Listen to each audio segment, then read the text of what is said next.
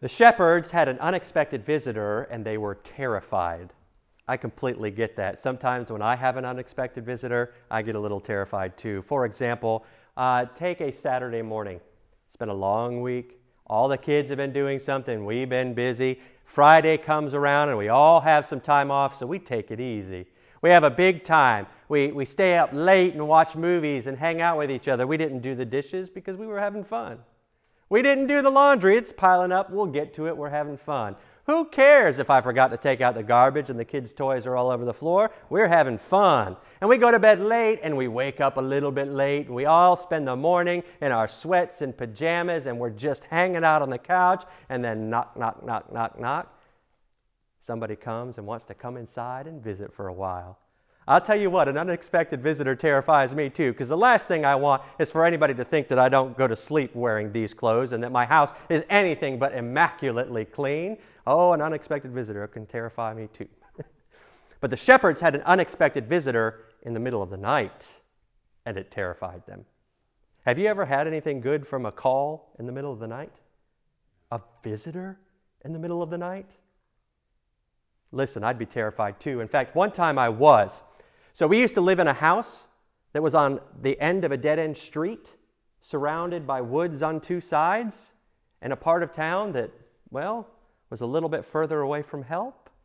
It was just me and Amanda and baby Jack early on in our marriage. He was a little baby.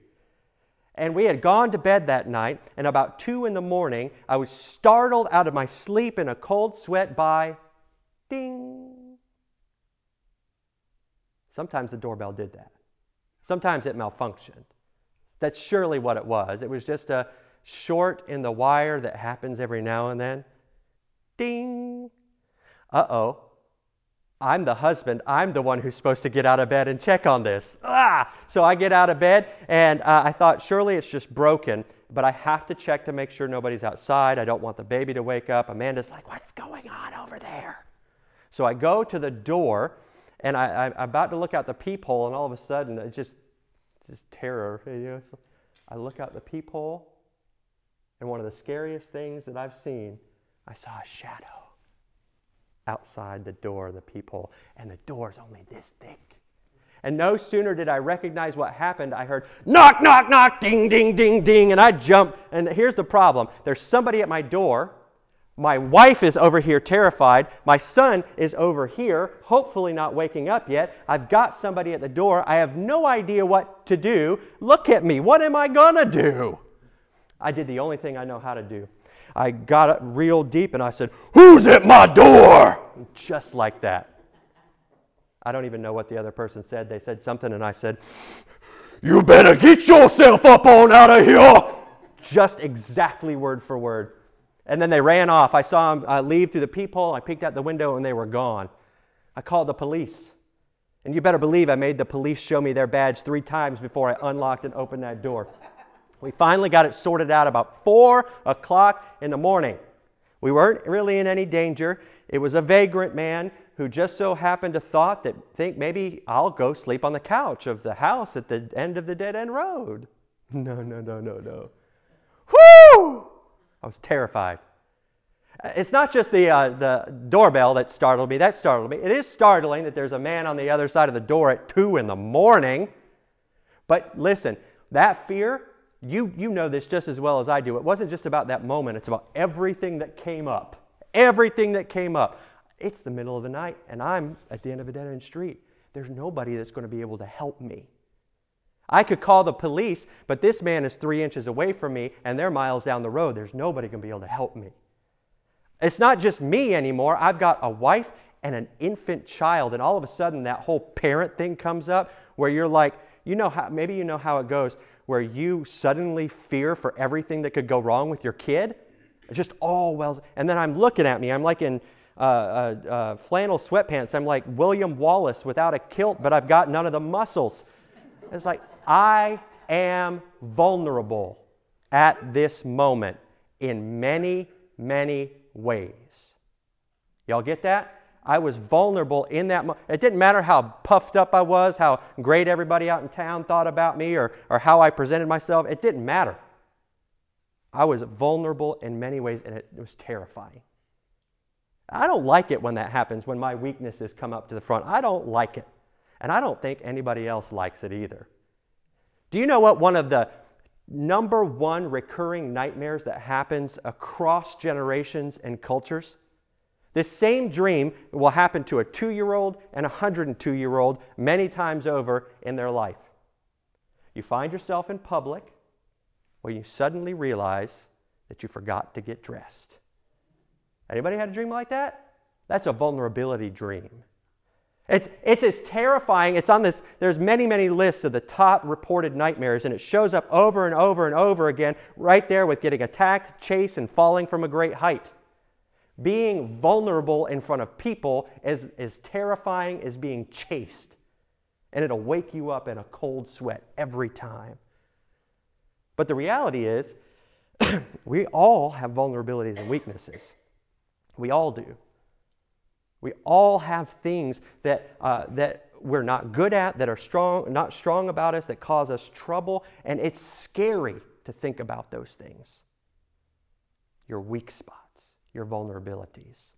And the Christmas season somehow has a nice way of bringing unexpected visitors across your path just to poke you in your weak spots.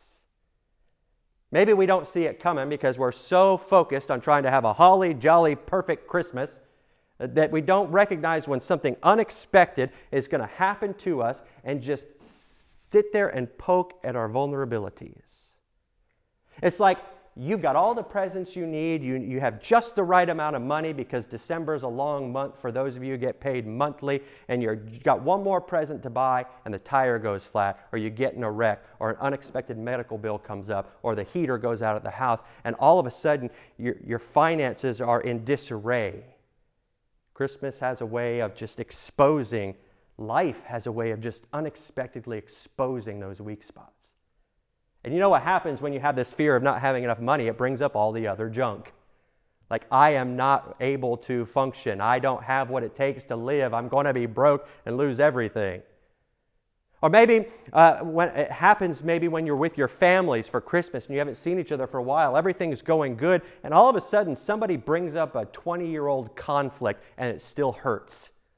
And those stresses are still there, and that awkwardness is still there. Unexpectedly, out of the blue, you're feeling weak and vulnerable like you did when you were a kid.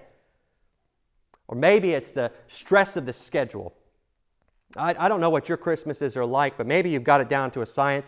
But December has 25 days before Christmas, and it starts out strong, and then everybody plans. You have 40 Christmas parties to go to. You've got a work thing to go to. You've got presents to buy. And all of a sudden, you've got this, and there's no more you to go around. And unexpectedly, without knowing it, you say, I am not enough to do everything I have to do. And you have a vulnerability exposed, that you can't do everything all the time. You would have these things come up, and one of the things that could happen to us, it happens a lot. In fact, it's probably going to happen to me any day now, is you get sick. You might just get a cold, but boy, will that show you how weak you are. But for some of us, it's bigger than that. For some of us, it's big sickness, either in our lives or in our families, and we recognize unexpectedly, without warning, how weak and vulnerable our bodies are. And I don't know what it is about Christmas that really just kind of amplifies these things, but we all have weaknesses and vulnerabilities, and it's not fun when we see them. And I wonder, Christmas, is it supposed to be like that? No. We know it's not, but we don't know what to do about it. We started out strong, and then something unexpected is going to happen that's going to expose our weak spots. And you know what I love about the Bible, though, is the Bible is very honest and open about the fact that we're going to have those vulnerabilities. And the Bible, and even in this Christmas story, gives us the good news of what God has done to take away even those fears that we have about our weaknesses and our vulnerabilities.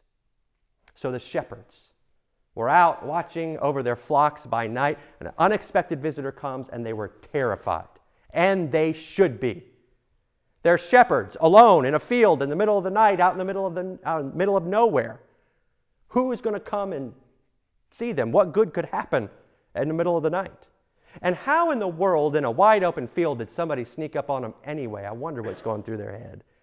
They could shout and shout, but who's going to hear them scream? Bah, the sheep aren't going to help them at all. And if somebody would come and help, it could come and help, would they? Shepherds were way low on the totem pole.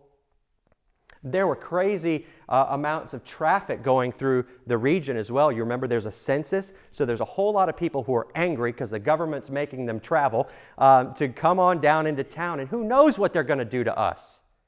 It makes sense that they're terrified. The Bible says when the angel came and the glory of the Lord shone around them, before they recognize what it is, it's just a strange person all of a sudden surrounded by light. And they were terrified. And the old King James Version, I love this, it says instead, and they were sore afraid. Y'all remember that?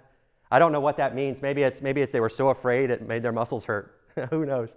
But a more direct translation of Luke's Greek in that verse in chapter 2, it goes more like this. It says, and they were afraid, mega afraid. The word mega is the Greek word there. It means very, very. They were afraid, but they weren't just afraid. They were mega afraid, terrified. But the angel doesn't come with danger. Their visitor isn't a bringer of bad tidings, but a bringer of glad tidings. And the angel of the Lord comes with good news for them. He comes with a message that can do away with all of that fear that they're feeling for good. Because they're not just startled, if you ask me. I've been startled. But it brings up all of the weaknesses in their life. They're out alone, vulnerable, low status. Nobody's going to miss them if they're gone. They are open and exposed. But the angel comes with good news that can do away with that fear for good. The angel of the Lord stands before them and says, do not fear. Not, will you please stop being afraid? It says, do not fear. For I bring you glad tidings or good news of great joy. Nerdy me went to see what great joy was, and it's mega joy. So the angel essentially makes this command. He says, trade in your mega fear for mega joy. Well, that sounds like a good solid trade to me. Trade in your mega fear for mega joy. And that sounds like a great thing to do, but I wonder how. Because you can't just stop being afraid. Oh, I'm not afraid anymore. I have joy instead. I wish it would work that way. But the angels tell the shepherds exactly how God makes it possible to trade in their fear for joy. Because the angels tell them, they say, a Savior has been born for you. And that by itself is pretty solid, great news. But it gets even better. It's not just that the Savior has come, but the way that the Savior has come is the cause for great joy. And the angels describe it this way. This will be the sign for you. You will see a child wrapped in swaddling cloths and lying in a manger. To a bunch of vulnerable shepherds, that's actually pretty good news. Because follow with me here. Can you think of anything more vulnerable than a newborn baby surrounded by barnyard animals? A newborn baby is the human sign of vulnerability. And so what the angel is telling them is that the Savior has come and He has taken on your vulnerability. He has taken on your weakness. He didn't come as a mighty king. He didn't come down from heaven with swords of fire and decrees to go across the news stations. Instead, He came as a vulnerable child. He has taken on their vulnerability, and that's a big deal.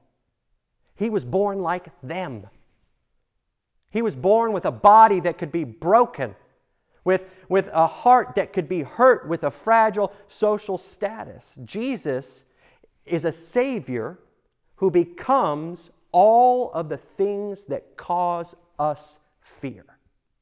Jesus is a Savior who becomes all of the things that cause us fear. He did that at His birth, and what we know is that He continues to do that through His life and ultimately His death on the cross.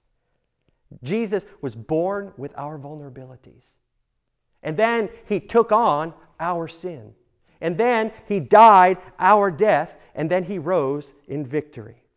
This is the good news that the angel brings, is that Jesus transforms our weakness. He takes on everything that causes us fear in His own body and self, and then He transforms it.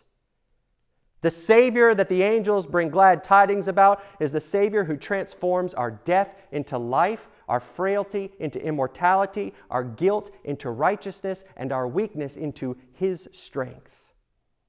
The Savior of the world has taken on all of the things that bring fear into the human condition, and He transforms it into glory and righteousness and everlasting life. There is no need to fear, for a Savior has come. He has come like you to transform everything that causes you fear in this world into glorious things. Trade in your fear for that joy. I bring you glad tidings of mega joy. The Savior has come like you to transform all that causes you fear into glory. And so I wonder, what does that look like? If we were to trade in our fear for joy, what would that look like for us? What would that joy look like? Well, here are just a few small glimpses. So the next time that something happens to you that makes you feel a little insecure or uneven ground, you would have joy instead of insecurity. You would know that fear is unnecessary because Jesus has transformed your insecurity into confidence in God's ability. The Bible says, "Do not fear, for I am with you." That's what that joy could look like in your life. The next time that something happens that would make you feel weak, you would feel joy instead, because you would remember that God says when we are weak that He is strong. And you would trust and know that Jesus has transformed your weakness into His eternal strength. And the next time you have an unexpected expense pop up at just the wrong time, you're not going to be afraid that you have nothing and you're never going to be able to make it. You will rest on the truth when Jesus says, "Seek first the kingdom of God, and all these things will be added unto you." You won't fear because Jesus has transformed our fear of scarcity into abundance. Trade in your fear for joy, because everything that is weak about us, everything, our sin, our guilt, our inability, our weakness, our defenselessness, Jesus has taken it upon Himself between the manger and the cross and transformed it all into glory. Jesus has become your weakness. Jesus has become your vulnerability.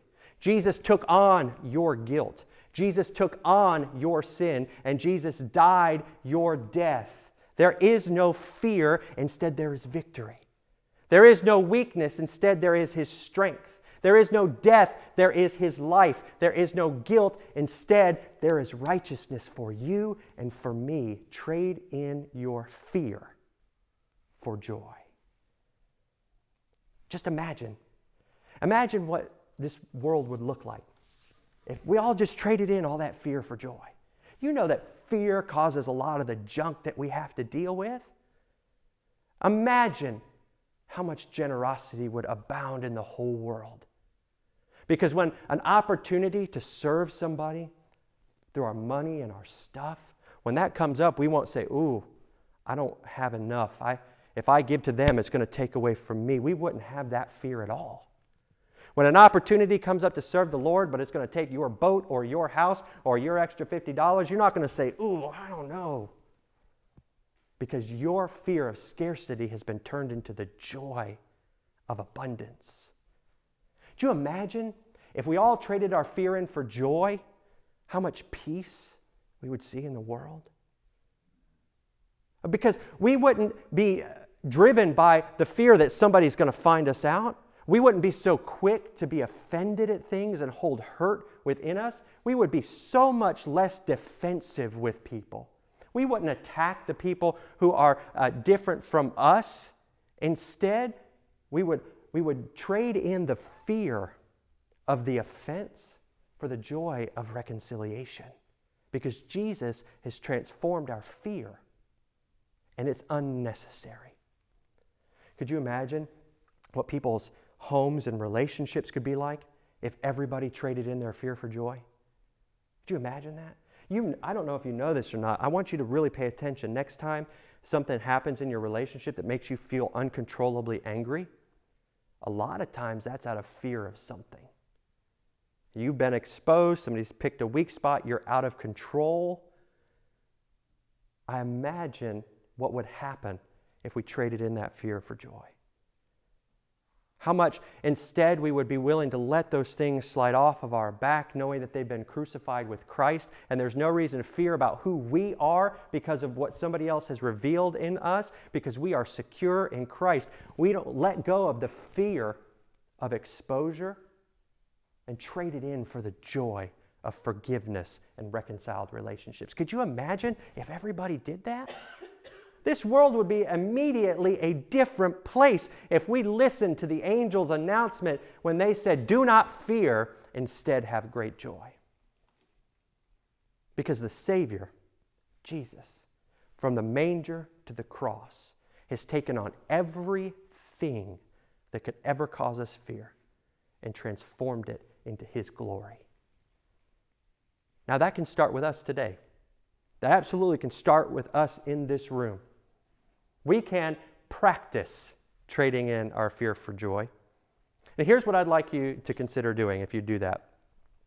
The next time, it might be this afternoon, it might be in 5 minutes, it might be later on this week. The next time something hits you unexpectedly and catches you off guard, it makes you feel like, oh man, I don't have it all together, or how am I going to get through this, or how in the world could they think that about me, or I'm too weak to make this happen, or my money's never going to stretch.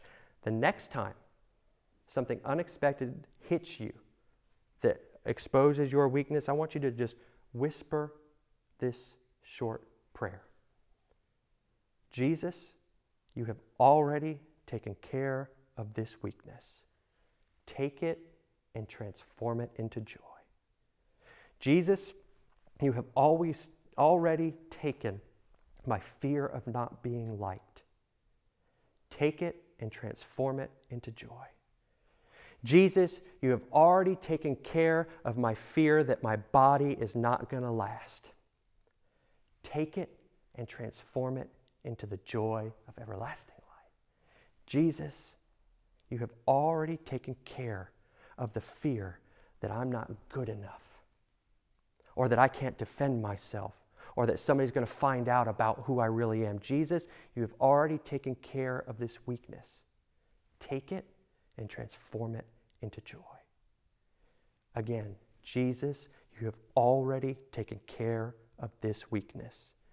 Take it and transform it into joy. Because you can have that joy. Because a Savior has come to give you everything that you need to have joy beyond your fear. Trade in your great fear for great joy. The angel says, "Do not fear, for I have come to bring you glad tidings of great joy, for unto you a Savior is born. And here will be a sign for you. You will see a child wrapped in swaddling cloths and lying in a manger." He has become like you are, so that He can make you like He is in glory. Trade in your fear for joy.